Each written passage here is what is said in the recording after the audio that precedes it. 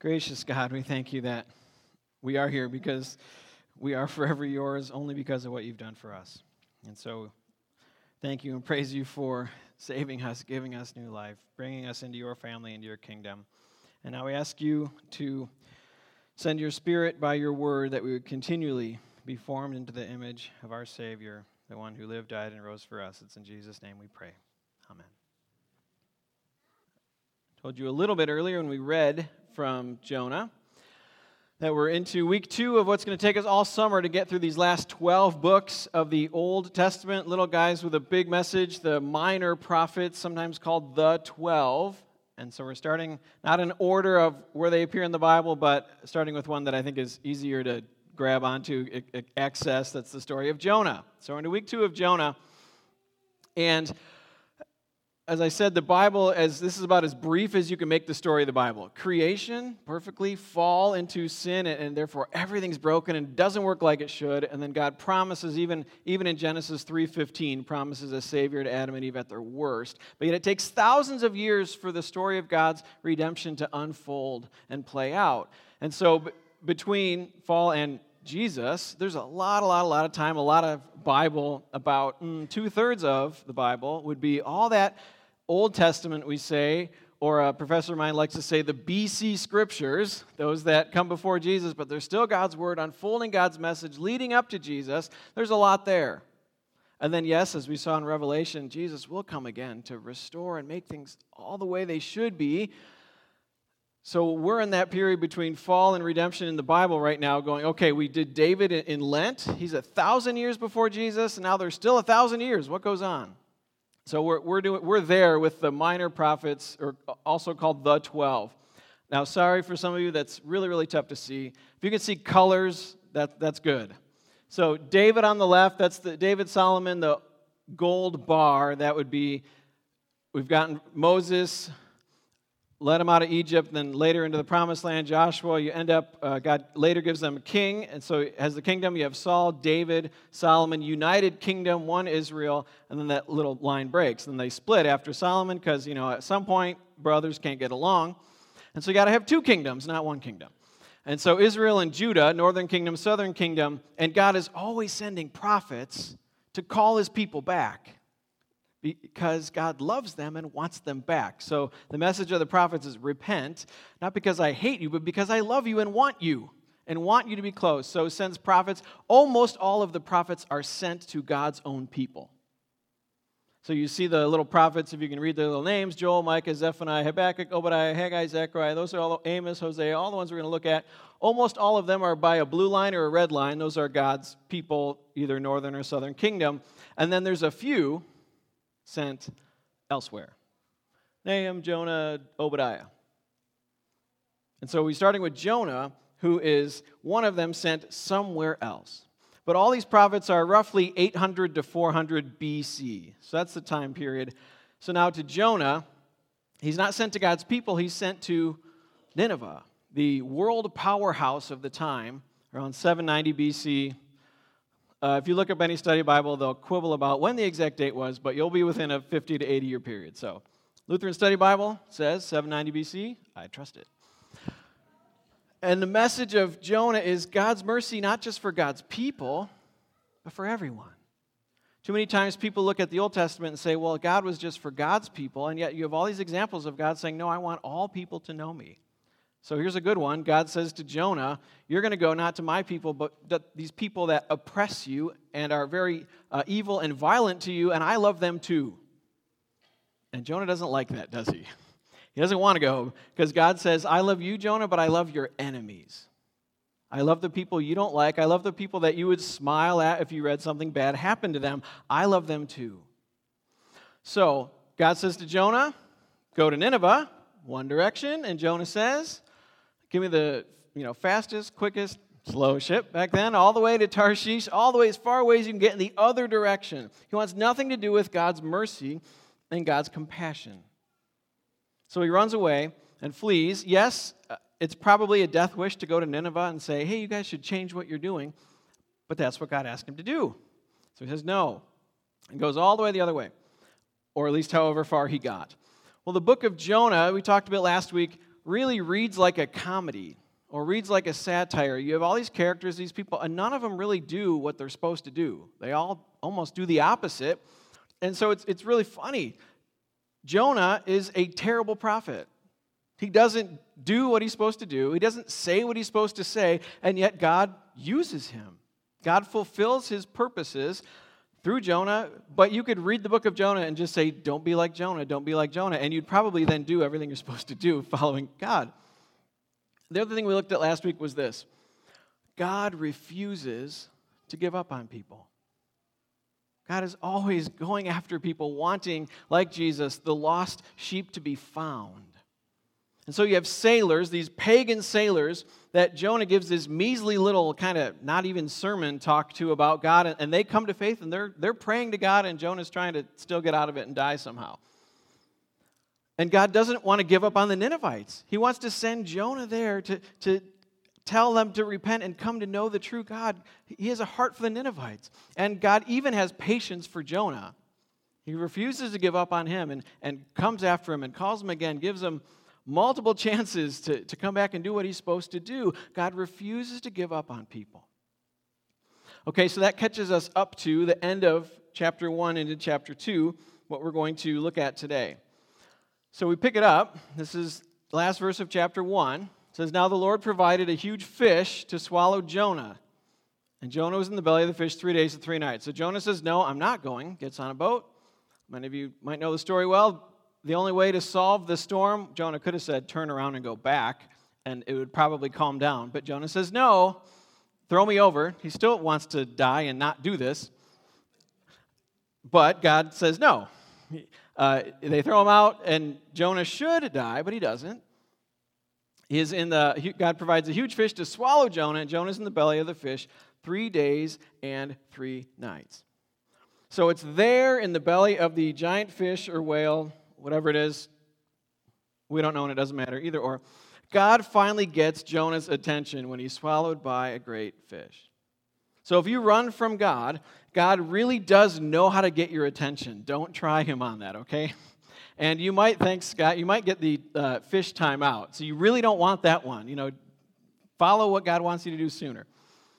God can be very persuasive. So there Jonah is deep in the dark Mediterranean Sea in the stomach of a giant fish. And finally, Jonah does something he hasn't done for a long time. What does he do? He prays. Us too, right? When life is going well, we don't need to pray. Or at least not that often, or not that fervently.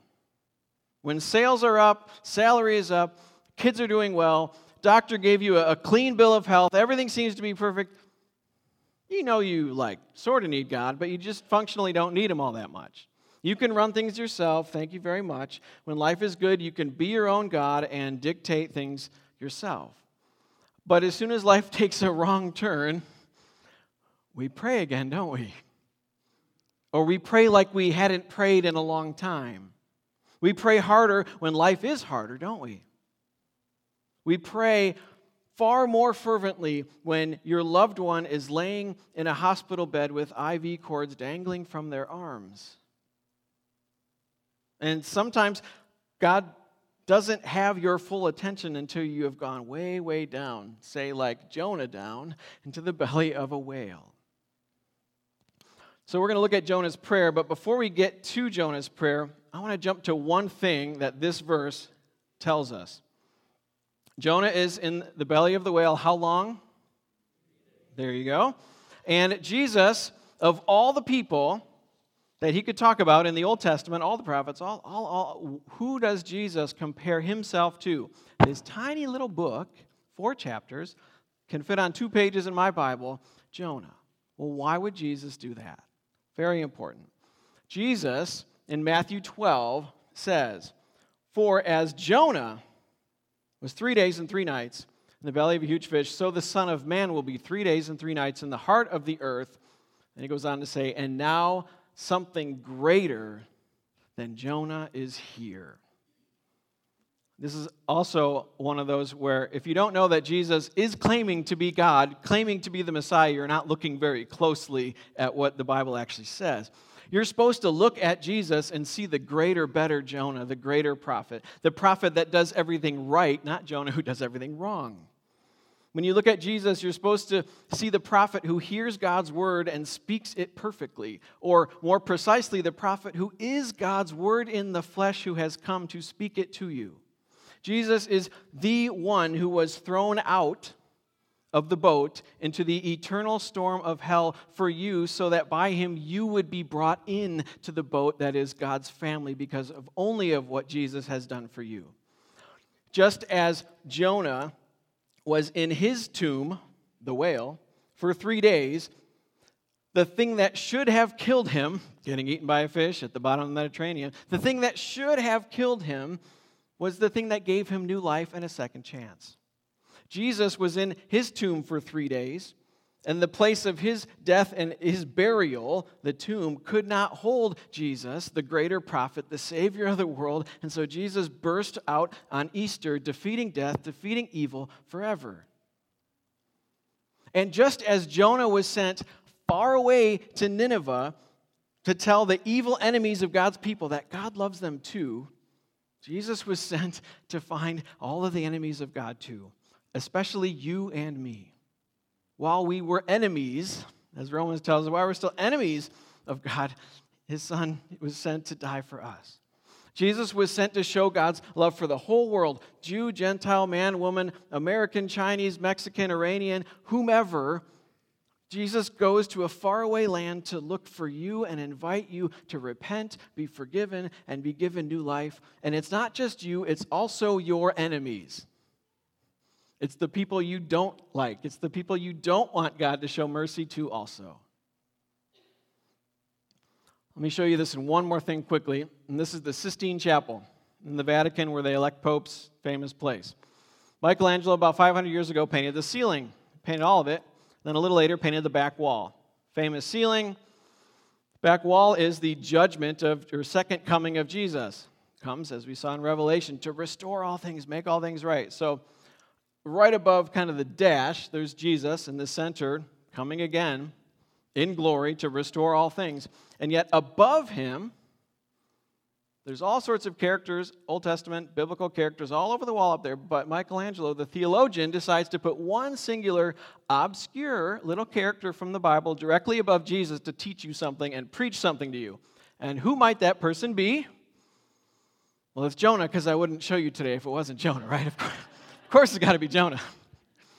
So he paints Jonah right above on the ceiling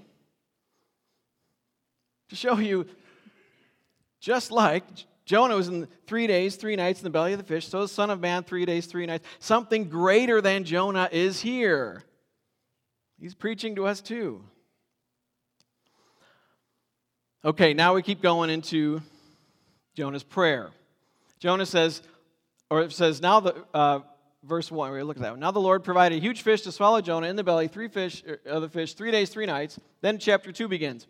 From the inside of the fish, Jonah, in his timeout, prayed to the Lord his God and said, in my distress I called to the Lord. He answered me. From the deep and the realm of the dead I called for help, and you listened to my cry. Jonah gets really poetic and starts having all these poetic prayer words deep in the bowels of a whale. Interestingly, we're not going to read all of his prayer, but what Jonah doesn't do is repent. In all of the prayer, he doesn't say, I am sorry. He kind of makes all this poetic travels, but he does say, God, you have saved me. In my distress, I called to the Lord. Next, he says, I'm skipping a number of verses, salvation comes from the Lord. He says many of the right things, but Jonah still can't bring himself to repent. Part of the kind of the comedy of the story. But he does say, what I have vowed, I will make good. He says, I'll go. You've saved me in many ways. All right, God, I get it. I'll go. So he vows to go. Well, when people pray to God in the Bible, what usually happens? We talk to God, and then what happens next? God often responds to us. So David prays, God talks back. Many of the people throughout the Bible pray, and God responds to them. Well, I love this. The next verse isn't the Lord replies to Jonah. It's, and the Lord commanded the fish. So Jonah prays to God. God talks to the fish first, and his answer to Jonah's prayer is, bleh. So God talks to the fish, has Jonah vomited onto dry land. That is him bursting from his tomb to go do other things of the second chance that God has given him, that is go to Nineveh. Then the word of the Lord comes to Jonah a second time. Go to the great city of Nineveh and proclaim to it the message I give you. Okay. Then it says, Jonah obeyed. Well, he kind of sort of does, but not. It's Jonah, right? So he's not going to fully obey ever. Jonah obeyed the word of the Lord and went to Nineveh. He obeyed that part. Now, Nineveh was a very large city. It took 3 days to go through it. Jonah began by going a day's journey, proclaiming. And when God says to Jonah, go to Nineveh and tell them to repent because I love them and their wickedness and evil, and I love them deeply and want to have compassion and mercy for them, so they'll come back. So Jonah takes all that and then goes and says simply, 40 more days and Nineveh will be overthrown. So what is Jonah leaving out? Who's not mentioned? God, repent, why overthrown? There's a lot of things. It's like Jonah doesn't want on any level them to be saved, come to know God. And in Hebrew, this is 5 words. So all the stuff God wants him to say, he just walks in and says, 40 more days and Nineveh will be overthrown. This is the kind of sermon you get an F for in seminary. There's no gospel, no good news. What do we do with that? There's not much of anything. And yet, what happens? The Ninevites believed God, a fast was proclaimed, and all of them, from the greatest to the least, put on sackcloth. They believe.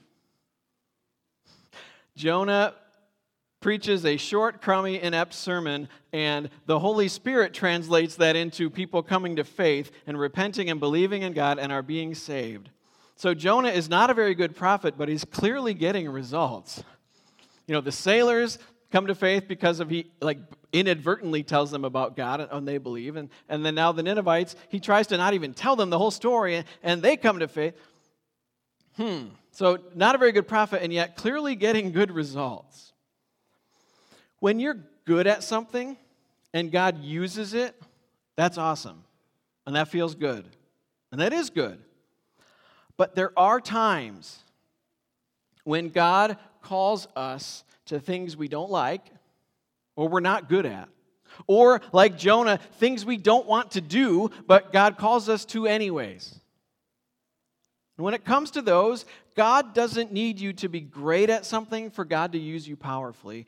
God just wants you to be faithful to what He's called you to do. God's not calling you to something necessarily because you're good at it. God doesn't need you to be good even. He wants you to be faithful. Be faithful and leave the results to God. How often have we walked away from things and said, no, I won't do that, even though we had a sinking feeling we knew what the right thing to do was, or we knew what God wanted us to do, and we said, I can't do that. I can't serve in that way. Or how often have you said, I could never talk about my faith with somebody because, I'll say the wrong thing, I'll mess it up, I'll be embarrassed, or I'll it'll just go bad. Well, guess what? First of all, you can't be worse than Jonah, so there's that. Take comfort. Jonah's sermons weren't good, but the Holy Spirit used them anyway. And them coming to faith had nothing to do with Jonah's words as much as they were the Holy Spirit bringing them to faith. Jonah's job wasn't to worry about the results. Jonah's job was simply to be faithful to what God asked him to do. You too, me too. Maybe talking about your faith with someone won't make them immediately trust in Jesus in that moment, but that's not up to you anyways. That's the Holy Spirit's work. Be faithful and leave the results to God. Maybe there's someone in your life who's difficult to love, and you feel like you've tried to be nice to them, but it just feels like a one-way street. You serve them, you're kind, but you receive nothing in return but dagger eyes and cutting quips. Well, maybe God doesn't want you to worry about how they respond. Maybe God's calling you to simply serve and be kind and not worry about the rest. Be faithful and leave the results to God. Tomorrow is Memorial Day. And we absolutely honor and thank those among us, those who have served in the armed forces, but particularly on Memorial Day, those who have sacrificed their lives while fulfilling their calling. And those that have died in service to our country are those that have been faithful regardless of the outcome. They were called to their vocation and they did their duties faithfully. And those that have given their lives, gave their lives because they were faithful, not knowing or not worrying about what the result would be. They did their job. They were faithful. And we are indebted to them. Be faithful. Leave the results to God. When Jesus prayed in the garden right before he was arrested and then tried and going to be crucified, he prayed and sweat blood, as Luke tells us, and said, Father, is there any other way? Nevertheless, not my will, but yours be done. And it's Jesus' faithfulness that led him directly to the cross. Yet the results of his cross and his resurrection are all yours and all mine, forgiveness and hope and new life. And Jesus will give you the strength to be faithful to whatever it is that God calls you to. So no, you may not be asked like Jonah to go preach the gospel to a faraway land that might kill you on the spot. You might not be called to that. But I bet there are a lot of things in your life and in my life that God is calling you to be faithful to. And every time you think about what the result might be, you might walk it back and say, well, it's not going to turn out well. It's not going. Simply being faithful is enough. Be faithful and leave the results to God. Amen.